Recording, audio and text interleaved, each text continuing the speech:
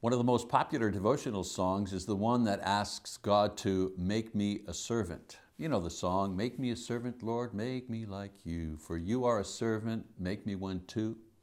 We know that the melody is beautiful and the words pierce through the very core of the character of Jesus and the Christian faith. Now, when we sing this song, do we know what we are asking? Well, first of all, we're asking that Jesus make us like He was, a servant. Sounds good, but do we really want this? Servants are obedient without grumbling. Servants do the hard work. Servants are responsible and accountable.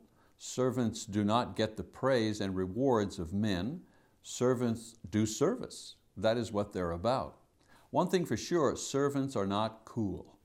The song also says, do whatever has to be done in order to make us servants like Jesus. Again, sounds easy, but do we realize some of the things that may happen to us in the fulfilling of that request?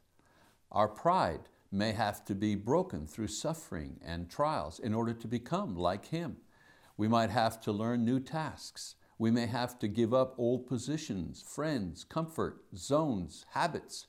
In other words, change, really change, our character and our lives. It may mean we have to sacrifice time, money, and effort to reach this objective. Sacrifice means pain. Becoming a servant like Jesus may cause us real pain. Do we really want this? You know, most songs today talk about love, looking for love or losing love. But this song talks about wanting something everybody in our society is trying to get away from, humility and service. I think when people sing this, they're doing it to honor God and praise Jesus with a beautiful song about how He was a servant, not so much about us wanting to be servants. Like many songs we sing, we're not totally conscious of the meaning and impact of the words. But if we do mean it, here are some things to do that will accomplish in your life the ideas expressed in this song. First of all, pray that God will prepare you for service. When we study the lives of the men and women of the Bible, we see how God prepared them in various ways for the service they would eventually render to Him.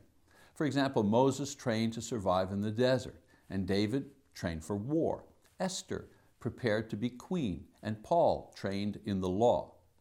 The first step is to ask God to prepare us for service, and He will. Prepare us spiritually by dealing with our sins and helping us develop our gifts. Prepare us emotionally and physically by providing us with the resources to equip us for service. God answers a legitimate request to prepare us to serve Him more or more effectively. Secondly, be sensitive to opportunities for service. We sing the song, but we ignore all the needs crying out for our help. Ignore the announcements for volunteers to teach, to serve, to visit, and give. The church never lacks opportunities for service. It's the servants that we don't have enough of. So if you want to be like Jesus, open your eyes and see that the fields are truly white unto harvest in opportunities for service. Thirdly, remember that the servant does receive a reward. The problem with servanthood is that it receives no honor or respect from the world, and that is difficult to bear. But this is not to say that there is no honor at all. The servant is honored by God, not man. The servant receives glory when Jesus comes, even though his or her position is low at the present time. The servant also experiences peace of mind and the joy that this produces.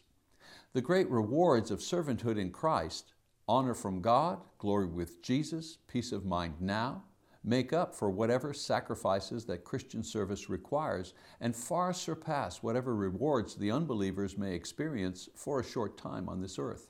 Do you really want to be a servant like Jesus, or are you just singing a song? If you do, then the first step is to become His disciple through repentance and baptism. For those disciples who have just been singing the song but want to do more, I encourage you to begin praying that God prepare you and provide you with an opportunity for service.